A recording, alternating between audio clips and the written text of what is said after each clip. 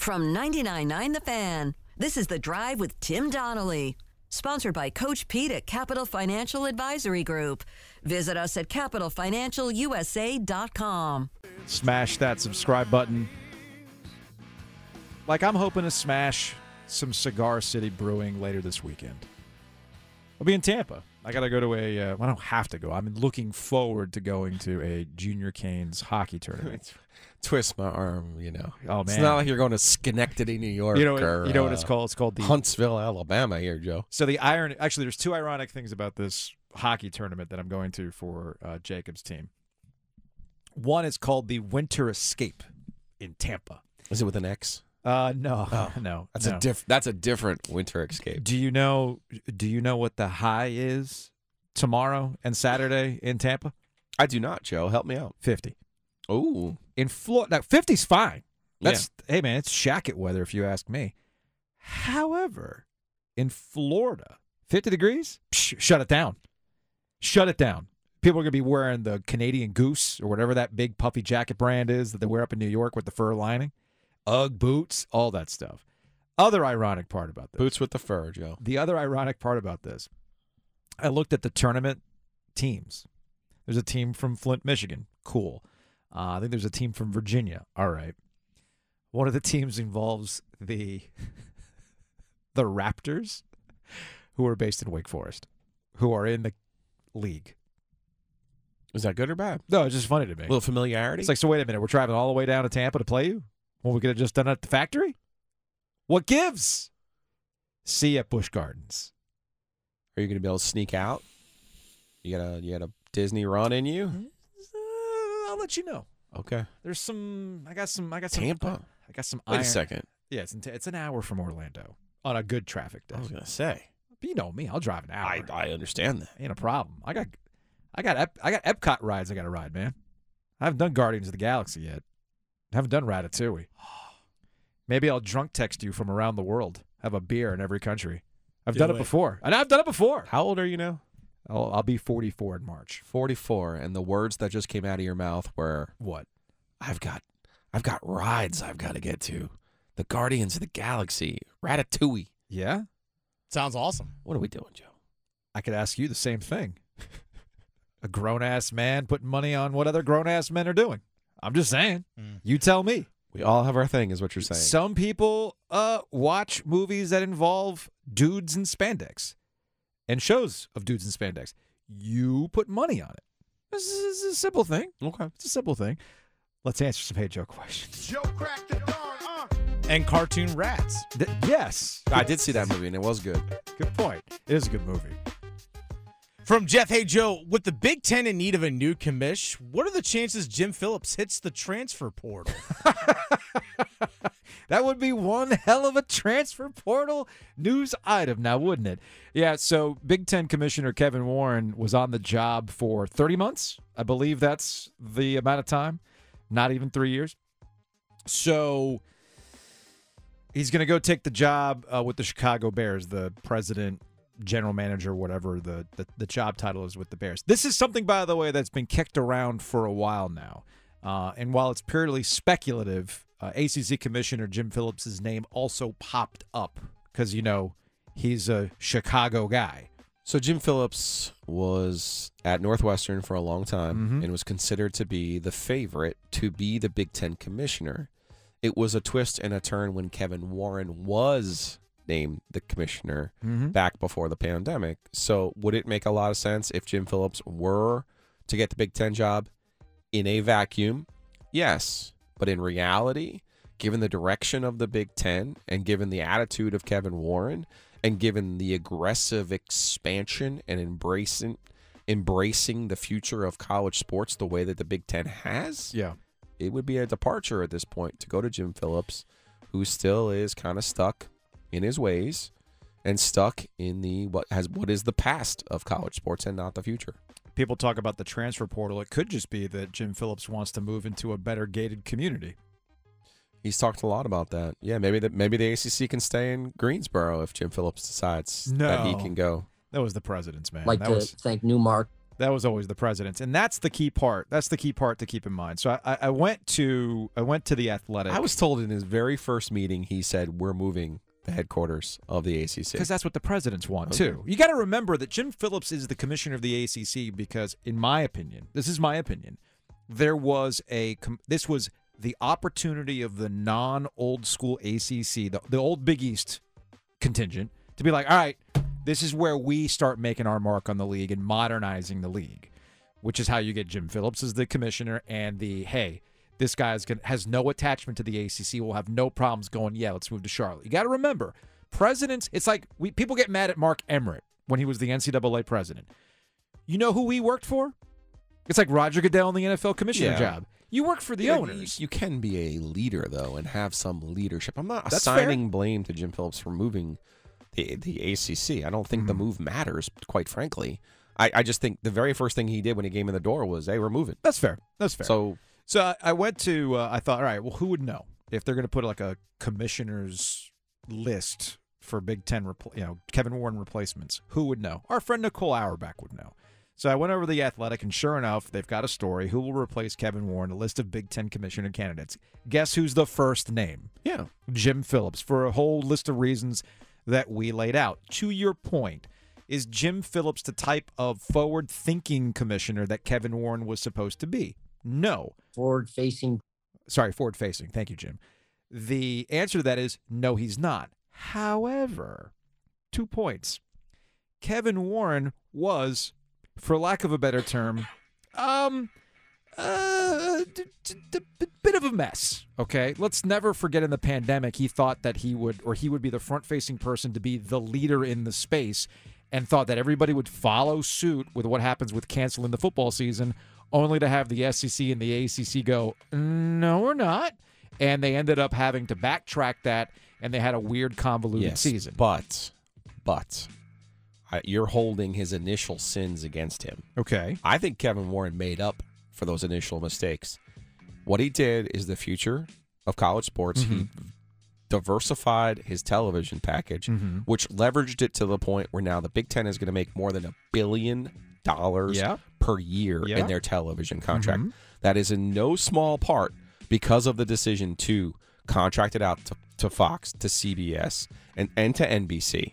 So don't forget what he did there, was basically NFLize the Big Ten contract. Sounds easy and obvious, but he's the one who came up with it. Also, he's the one who went into L.A. He's the one who went into L.A. and said, we're going to get USC and UCLA. So those two moves are bigger, and they're connected, obviously. Those two moves are bigger than anything that had happened in a pandemic where, to your point, he's new on the job, and he's probably just listening to the presidents who are going, well, we can't play. Sure. And at that point, all of the other conference commissioners were listening to TV say, you better damn play, otherwise we're turning the lights off. Which gets to my second point about Jim Phillips and why they might seriously consider him, despite the fact he might not be so forward-thinking. What's left to lock down? Yeah. Kevin Warren did all the work in the same way that, by the way, Jim Delaney was the first he laid the groundwork down for how the conference networks, how the Big Ten laid out their conference network and how the Big Ten went about shorter contracts with television so that they could do these nimble moves that Kevin Warren was able to take advantage of. But now it's taken advantage of, and maybe there's a new changeover in presidents in the Big Ten where they might want to bring somebody back in who can do a better job of bringing people together going forward. And it would be easy. He interviewed last time. Yeah, 2019. You know who he is, and that's fine. And I think the ACC, quite frankly, I mean, the job requires, in my opinion, someone who has an idea of where the college sports is going, not where it's been. And in my opinion, Jim Phillips is stuck in what college sports has been and not what it should be. Might be mutually beneficial. Yeah, a win-win, if you will. Might be mutually beneficial for the ACC and Jim Phillips to have this play out. But we shall see. Next up. I got a proposition for you. From Nick, hey, Joe, is what's playing out for Cal at Kentucky final proof that it's college football's world and we're just living in it? Yeah, it's Kyle Tucker of The Athletic. Wrote a piece today following what happened in the home loss to South Carolina and how things are pretty ugly for Calipari and Kentucky. And he paints a picture with Cal and Kentucky AD Mitch Barnhart how they're not even talking. That Mitch Barnhart isn't even going to basketball games. Remember the little kerfuffle when Calipari talked about we're a basketball school? And the context of that rant from Calipari was in relation to upgrading their facilities to keep up with Carolina, Duke, and Kansas, right? And Barnhart, and they've got donations, clearly, a lot of it from former players. Yet, according to Cal Tucker, Barnhart's been slow walking that. He hasn't necessarily really moved the stuff towards an actual facilities improvement. So the relationship seems really damaged. The question now is going to be, how do you find yourself out of a contract with John Calipari where he goes somewhere else? Because I can't see this ending. I mean, they're not going to make the tournament at this rate. Not a good team. It's a shame for Calipari. Like the way he started. This is another one of those. You better put stuff in the bank when you need it. Yeah. You know what I'm saying? That first year, the 09-10 season was the John Wall year. They had the best team in college basketball that year. What did that get them? A loss to West Virginia, and not even a trip to the Final Four. Duke ends up winning it. Then you think about they win it in 12. Cool. They were great. They go back in 15 as an unbeaten team. Unbeaten. Lose to Wisconsin. Oh, look who benefited. Duke. Duke wins it again. Yeah. So instead of having 3 titles, which he arguably should have, he's got 1. And you might say, well, 1 is enough. And I would tell you at Kentucky, it's not. It ain't Especially if you want to be the Kappa de Tutte at Kentucky. If you want to be that guy, then you better have more than just 1. What New Jersey Italian did you just drop on me? It's the Capo de Tutti. Okay. It's the head. It's the head of the mob. Haven't watched enough mob movies. I also didn't grow up in New Jersey. This is the story of the one. As head of maintenance at a concert hall, he knows the show must always go on. That's why he works behind the scenes, ensuring every light is working, the HVAC is humming, and his facility shines. With Grainger's supplies and solutions for every challenge he faces, plus 24/7 customer support, his venue never misses a beat. Call quickgrainger.com or just stop by. Grainger, for the ones who get it done. Joining us on the Heister Automotive Group hotline is Tripp Tracy, Bally Sports, Carolina Hurricanes. Tripp, what up? What's going on, Joe? You tell me. Last week we're talking about these Canes that can't lose. Max Pacioretty's coming back. Everything's awesome. And now the ebbs and flows of the regular season has everybody freaking out again.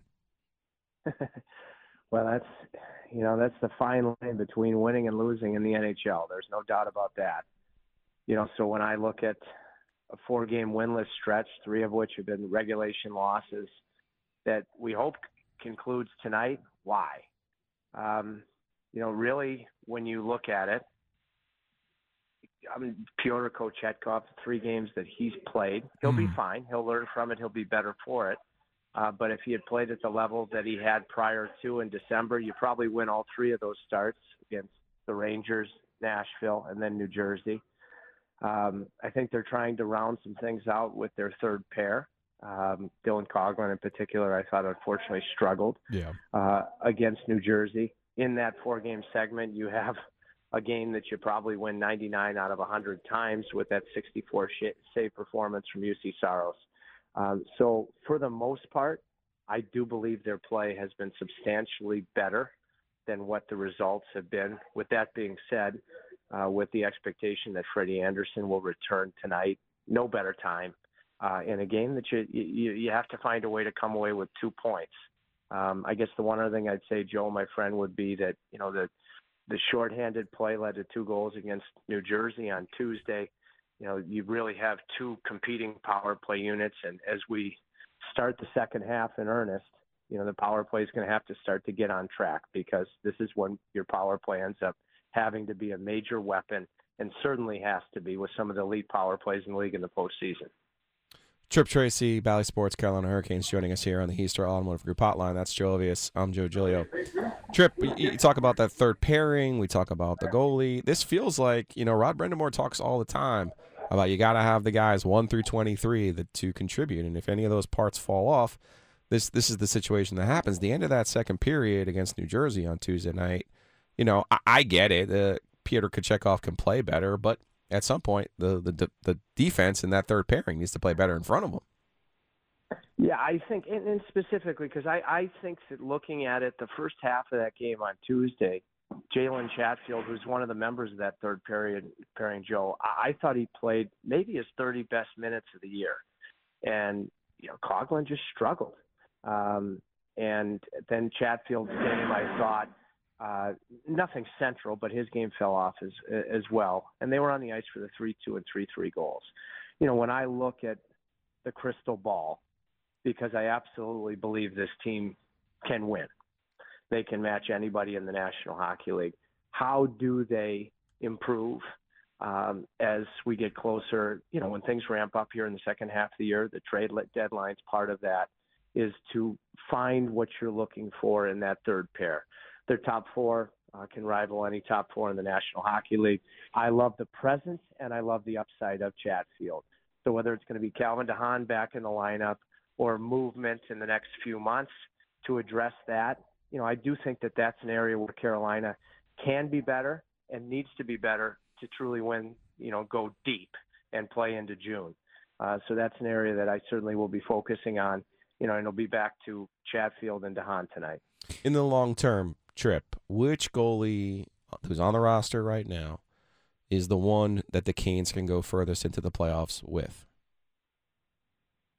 It's a great question because I would say Andersen, if he can stay healthy and can shine with regards to mental warfare. Because when he can check both of those boxes, I've seen it. He can match any goaltender, the elite ones in the National Hockey League, and be the better goaltender. Now, when I speak of that, I speak in regular season play, and that's where I factor in the health and the mental warfare that accompanies it. With that being said, I know Kochetkov is going through some teachable moments right now that he'll be better for to become a little bit less predictable. But as much as he wants it, wants the moment, once he, recaptures his game, which he will, I'm very comfortable with Kochetkov as well. I'm not disregarding Antti Raanta. Mm-hmm. I just think Antti at this point is what he is. He's a team-first guy. He's given the Hurricanes a chance to win and has found a way to win on most nights. But when I think about the big picture and I factor in mental capabilities and physical capabilities, you'd love to see Andersen have the strongest health and mental tenure of his NHL career. If he does so, he'd be the guy for me, but I still remain very bullish on Pyotr Kochetkov. Tripp Tracy, Bally Sports, Carolina Hurricanes joining us here on the OG. Columbus, the opponent tonight. You can catch that game on the Fan. Storm Watch with Adam Gold. Catch the aftermath, and, of course, the Canes Corner podcast brought to you by the Aluminum Company of North Carolina. We'll close on this trip specific to Pyotr Kochetkov. Now that Freddie Andersen is back and you've got Raanta, and I know the Canes have kept 3 goalies on the roster before, do you stash Raanta essentially? Because for all the reasons that you just laid out, he's a team-first guy. He understands his role, and that you put Kochetkov back against NHL competition when you're going through your normal course of a week, splitting goalie time, or do you send him back to Chicago to kind of keep him frosty, I guess? I preface my answer by saying, I'm an announcer. I'm not the general manager. Yeah. And, Don has done such a fabulous job, and I'm sure will continue to do so. That being said, what I think you take it, what about Bob Wiley baby steps? Okay. You got to get all 3 guys healthy first. So okay. Andersen hopefully gets through this game. Raanta is not on the trip. It's nothing significant at all from what I'm being told. Mm-hmm. So if you check both of those boxes and you have all 3 healthy, the fact that Kochetkov does not have to clear waivers, and you at any position. I mean, I mentioned Coughlin a minute ago. Coughlin's best game of the year for the Hurricanes was fresh off of a conditioning stint in the American Hockey League where he had a steady dose of games. So if you get to a point, and hopefully it's soon, where you have all 3 guys healthy, I certainly, again, just being an announcer, nothing wrong with Kochetkov not having to clear waivers and his very positive attitude that he always has playing games in the American Hockey League if you need that vehicle. And then as you look at the weeks and months ahead, not being a capologist, Are you able ever to alleviate any type of garner some cap relief to be able to address whatever needs the Hurricanes feel that they need to address to improve their team? So all those things for me would be fluid in however it shakes out. And you're absolutely right. Don Waddell does a great job of balancing all these things. I don't pretend to know the cap in the NHL, man. I know it's rolling and it's average and all this other stuff. And once we get to the playoffs, all bets are off. But that's another conversation for another day. Tripp, enjoy the game tonight. I know Pittsburgh in town on Saturday. It'll be a rocking time on Saturday night. We will talk to you next week. Sounds good, boys. Have a great rest of your Thursday. Just walked over a minute ago with the coaches in the pouring rain. So hopefully the weather's better down in Raleigh and hopefully a good result tonight. Appreciate it, man. Take it easy. This is the story of the one. As a maintenance engineer, he hears things differently. To the untrained ear, everything on his shop floor might sound fine, but he can hear gears grinding or a belt slipping. So he steps in to fix the problem at hand before it gets out of hand. And he knows Grainger's got the right product he needs to get the job done, which is music to his ears. Call, click Grainger.com, or just stop by. Grainger, for the ones who get it done.